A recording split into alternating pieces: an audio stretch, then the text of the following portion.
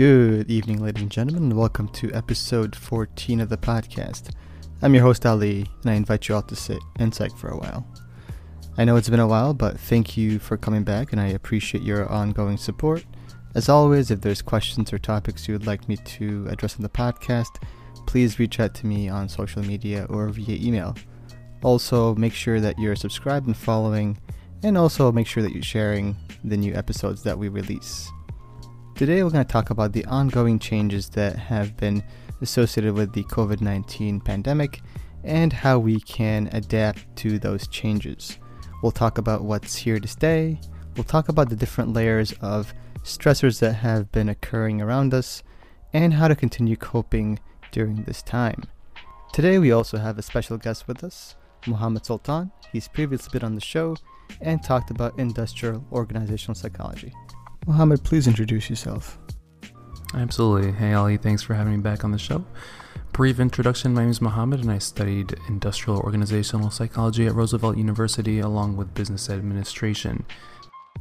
Mohammed, thank you for coming on the show, and it was a pleasure having you in the past, and I appreciate you taking the time out of your schedule to come back on. So, without further ado, ladies and gentlemen, please have a seat, and I hope you enjoy the show.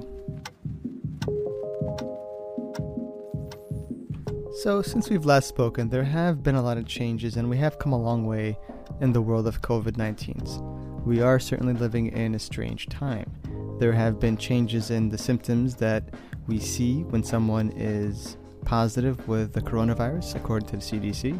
Fever, chills, shortness of breath, difficulty breathing, fatigue, muscle, body aches, headaches, a new loss of taste or smell, sore throat, congestion, runny nose, nausea, vomiting, diarrhea, a lot of things that we weren't previously looking for that are now the symptoms that we look for someone who is positive with COVID-19. Additionally, wearing masks has become a thing of the norm, where 3 months ago we only really had to wear masks if we suspected that we were sick or someone else around us was sick.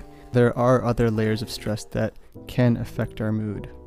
The ongoing civil unrest amidst our nation that have been taking place within the last several weeks, and we may be just feeling overwhelmed with all the circumstances around us.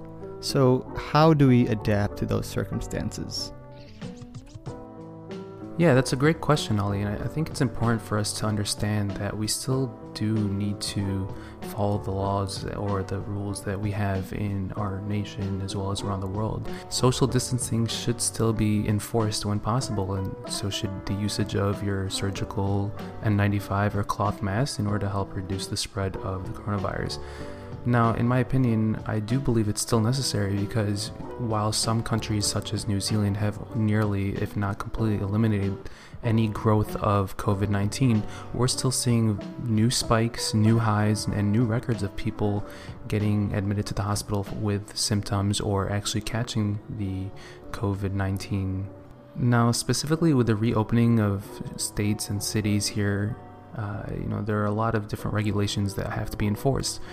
For example, here in the state of Illinois, we reopened on May 29th, and social distancing is still being used, whether it be at restaurants or gyms or at grocery stores.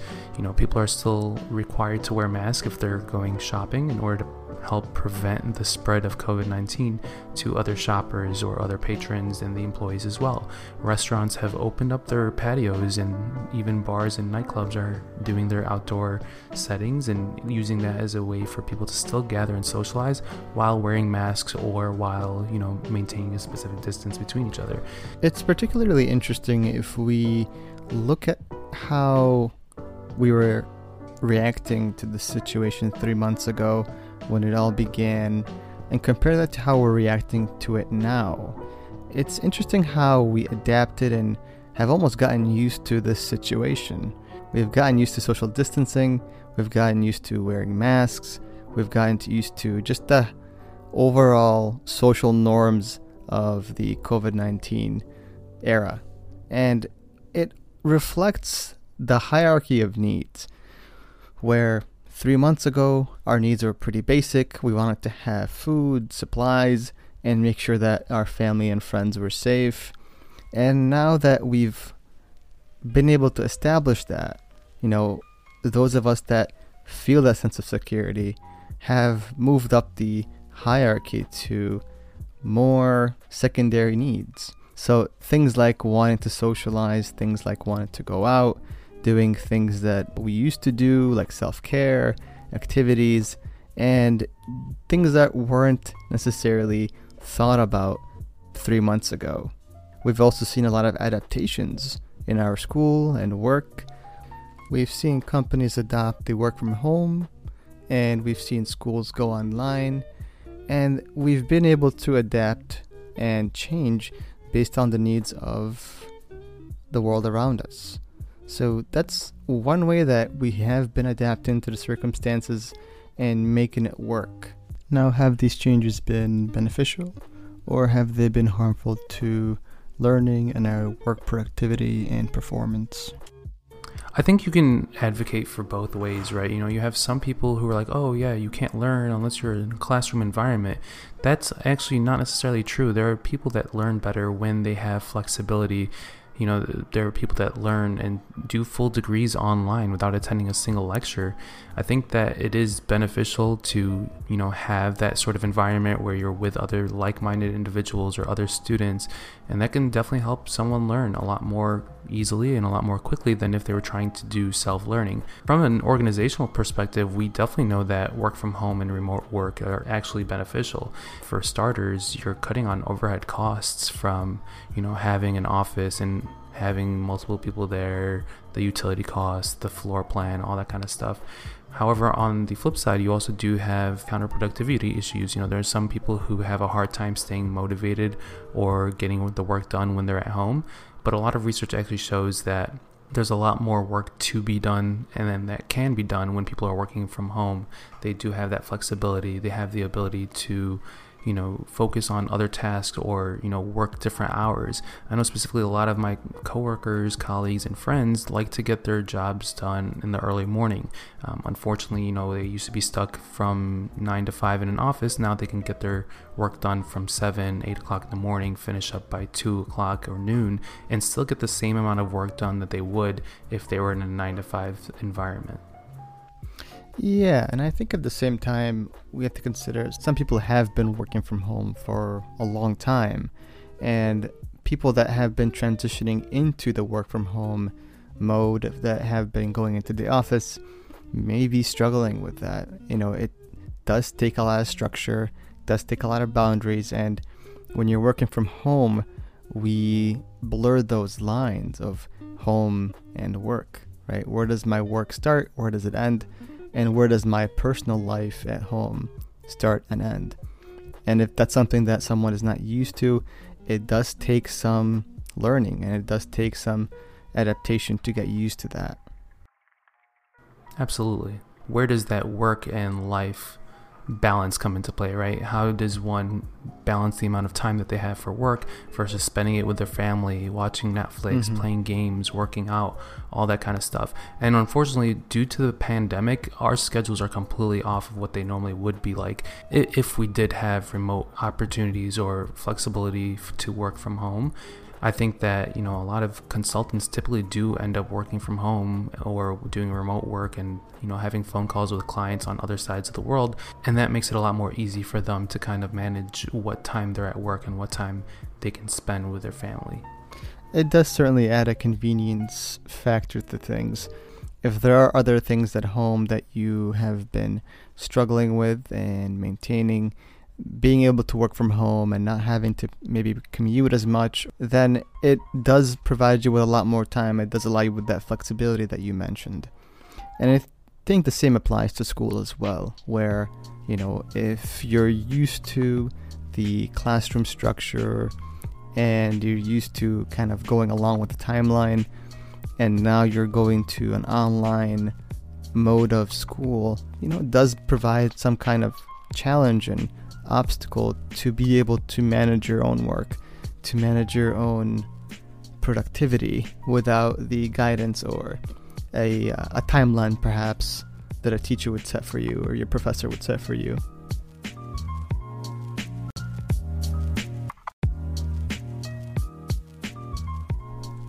Now, although we have been adapting to the ongoing situation, we are still feeling some sense of restlessness.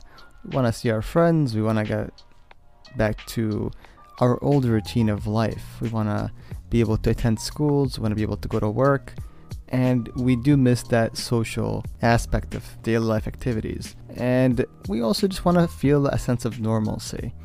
And while we're eager to get back into things and in specific states where things have reopened, we still do have to maintain a sense of caution. There is a potential second wave if things are opening too quick and people are starting to disregard the rules and regulations about social distancing and wearing masks and just maintaining the same sense of hygiene that we've been upkeeping during this whole period of time. The daily reported number of cases in the US is still around 20,000 according to the CDC. And, be sure to check in with your local city for information. See what they're saying and make sure to follow it. I think it's also important to know, Ali, that while the United States is still seeing a large influx or a large number of increased cases, on a daily basis, hospitals are sometimes at maximum capacities. Being that, several states have reopened 2 or 3 weeks ago, a lot of them actually have hospitals that are at max capacity and don't have any ventilators or respirators left. Yeah, so again, it's important that, yes, things are almost returning back to normal. We still have to maintain that caution. We still have to be careful and not expose ourselves to unnecessary risks. Now, what can we expect in the coming months? What's here to stay? What's changing? And like we mentioned earlier, the masks, the social distancing, those are things that might be sticking around for a while until there is a vaccine or something that can help maintain the spread of the disease. Social distancing and masks are one of the frontline defenses against the virus. There have been changes in work structure and education, and this is something that has been a direct result of the pandemic. Now, is this something that's going to stick around? I think, going back to the first part, the mask and social distancing, I think that not only are they going to stick around, but it's important to continue to do that as well as maintain a good hygiene. Those are, as you said, our front lines of defense, and that's the way that we're going to reduce the amount of spread between ourselves and family members and friends, is by taking care of those 3 things first. As far as the changes in work structures and education, I do believe that they're not necessarily here to stay, but they won't be going away anytime soon. Companies have realized how much more beneficial it can be for employees to get their job done while they're at home, and some schools have offered completely online classes and online semester for the summer session, and some of them are even moving to fully remote sessions in the fall. Now, does that mean that all schools are permanently going to close down and we're just going to learn online? Probably not. There are some schools that are using a flexible learning of method in which, they're using different applications or tools in order to continue teaching and continue giving out the knowledge to the students. However, ideally, I think on a corporate level, it should be here to stay, not necessarily a full-time remote work for everyone in the banking or the finance sector or, technology industry. However, it does make sense to give employees that room for flexibility, whether they enjoy working from home or whether they want to go back to the office and be in there. At least some sort of flexibility is definitely going to be something that we'll see in the near future, just because it has been effective not only in the past, but even right now during the pandemic. We're seeing several companies have seen an increase in the amount of employee job satisfaction since moving on over to the working from home model. Yeah, and again, there's a lot of things that have been changing, and if we look 3 months ago, the CDC was saying that only really wear a mask if you're sick, and that's something that's changed in the last 3 months where now everyone is wearing masks. So a lot of the changes that we have been undergoing are things that we've gotten used to, and it does have a benefit and it does have a cost at the same time. As mentioned before, when it comes to work and school, there are benefits and there are downsides to the online or the work from home model. And the work at home model used to be something that would be considered a perk or a luxury that someone could have. but nowadays it's something that we're all doing, and it's being now linked to shrinking overhead costs, as you mentioned earlier, Mohammed. And there are a lot of benefits that companies are starting to recognize and link to working from home. And I think some of the research that I was actually doing not too long ago showed that roughly 70% of offices in America have an open floor plan in which you don't really have cubicles. Everyone's kind of in an open office environment, which is supposed to promote one, productivity, two, some teamwork, but the real reason was to cut down on rent costs or different types of overhead costs when it came down to it. Unfortunately, what they also did find in the research was that having an open floor plan not only led to more counterproductivity, but also less teamwork, higher rates of sickness, and more absenteeism, as well as presenteeism. So thank you for that information, Mohammed. Now, with change always comes stress. Change is unfamiliar to us, it's difficult sometimes, and the longer we've been doing something a certain way, the more difficult it is to change or pivot to a new routine or a new direction of doing things.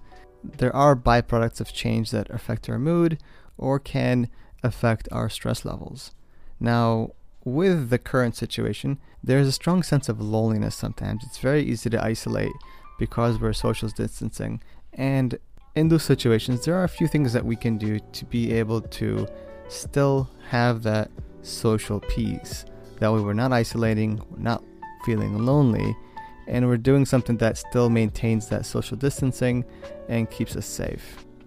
And the one thing is just making sure that we are reaching out to family, friends, colleagues, people that you would normally talk to, and making it a routine thing.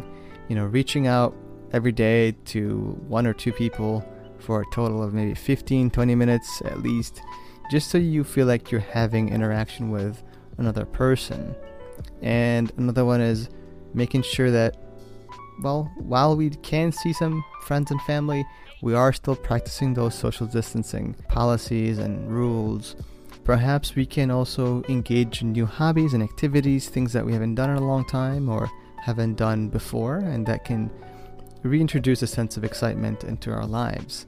Reading a book in your free time can also be helpful to get your mind off things and help you escape in a healthy way.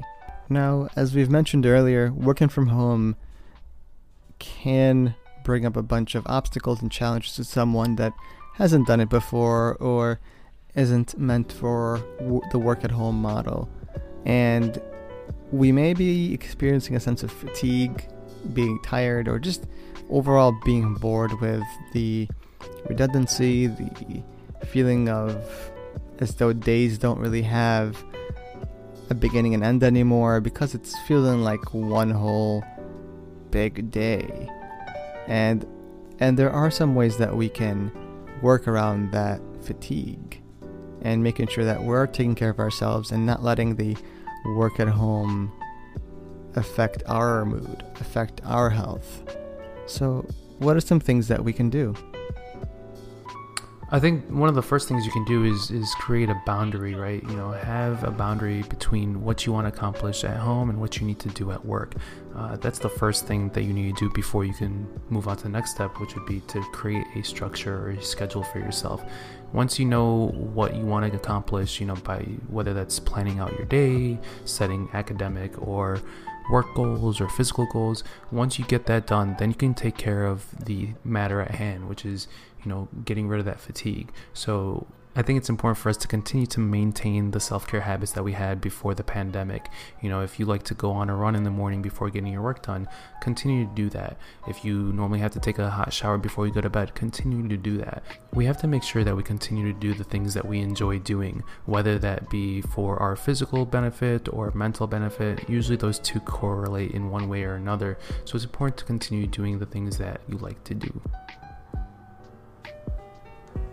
Yeah, and it's true. A lot of things that tend to fall off when we're working from home are the things that we used to do when we would go out. So again, like Mohammed said, if you used to shower in the morning and get ready before going to work or make coffee, do continue to do those routines, because it does promote personal and positive self-care. And another thing that we can do is just incorporating changes. it's tough to sometimes have a good sense of time or boundaries when working from home. So sometimes just being able to do something different can help make a day more distinctive from the next day or the previous day.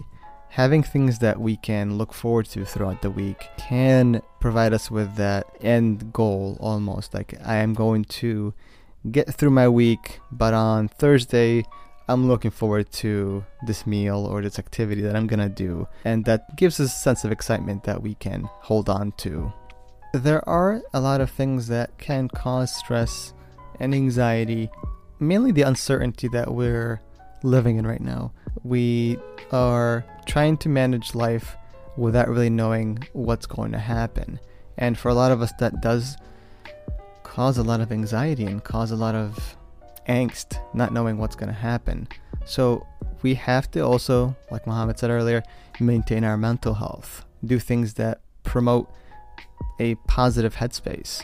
So whether it's physical exercise, like going out for a walk, a hike, a run, doing some yoga or even meditation, practicing some mindfulness, so doing your breathing exercises, doing guided meditation if you have difficulties with freestyle meditation, doing some yoga or progressive muscle relaxation.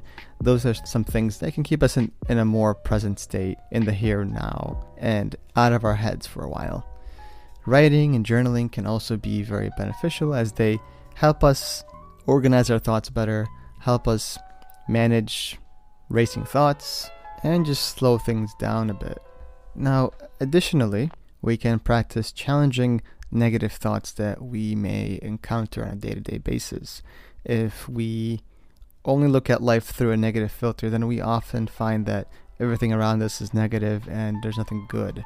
So being able to recognize that and being able to challenge those negative thoughts, and on the flip side, looking for the positive, practicing positive reaffirmations on a daily basis, and just finding ways to release stress in a healthy manner is critical. If we allow our stress to build up, it does lead to a breakdown.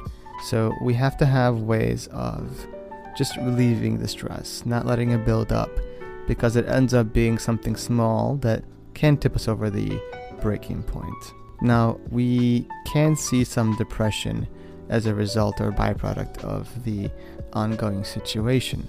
What are some things that we can do to manage that depression?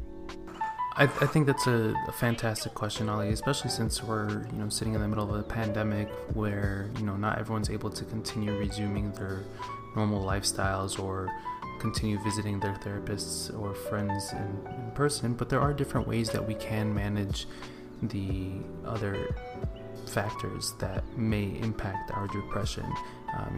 Scientifically speaking, a lot of research has shown that sitting for too long or lying down in your bed on your phone or your laptop for extended periods of time not only have a negative impact on your physical health but also your mental health. There has also been research linking usage of your phone or laptop in bed to actually cause sleep problems at night. I think also something for everyone, especially during this pandemic, is to take a break from social media if it negatively impacts your mood. A lot of things that we see on Instagram or Twitter or Facebook doesn't necessarily represent or truly show what is out there. And then another thing that we can do is continue to maintain our physical health. A lot of research suggests that your physical health heavily impacts your mental health as well, and vice versa. So you want to make sure that you're consistently eating healthier foods, maintaining a healthy sleeping regime, and also continuing to exercise and give your body the nutrition that it needs, whether that be just walking on a daily basis, or even if you are doing a form of HIIT training or some sort of intensive lifting. That's really going to help maintain your physical health as well as your mental state of being.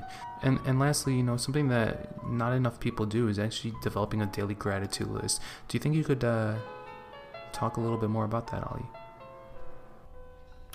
Yeah, so in a lot of ways, like I mentioned earlier, if we look at life through a negative filter, which means that we're waking up in the morning and kind of looking at life with this, something is going to go wrong, everything is going bad around me, it only allows us to really see the negatives, and that can heavily impact your mood in a negative way.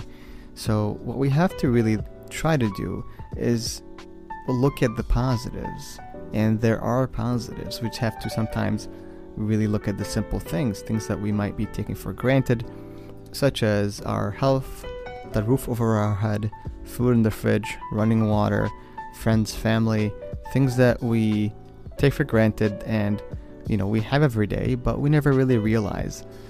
So by developing a gratitude list, or just working on every morning thinking of 3 things that you're grateful for, that can put you in a more positive headspace in the morning, could put you in a better mood, could challenge those negative thoughts of everything around me is collapsing or going really badly. So that's something that we can do to combat that depressive factor. And lastly, reaching out to family, friends can prove to be a really beneficial thing. A lot of us can get stuck in our own head sometimes, and when we talk to someone else, they can help us see outside of our situation. When we look from the inside out, it's hard to see the big picture, but someone looking from the outside in, they're able to see things from a different point of view, and that can be helpful. And beyond that, just reaching out to your local counseling services in your area, seeing what's available to you, whether it's telehealth or in person, or as things start to open up again, that can be a really powerful tool to have. And with that, ladies and gentlemen, we come to the end of episode 14. Thank you for coming, and thank you for listening. As always, if there's future topics or questions that you would like to have addressed in the podcast, please reach out to me via Facebook or social media, or just reach out to me via email. Make sure you're following and subscribed, and also remember to share. It helps the podcast a lot.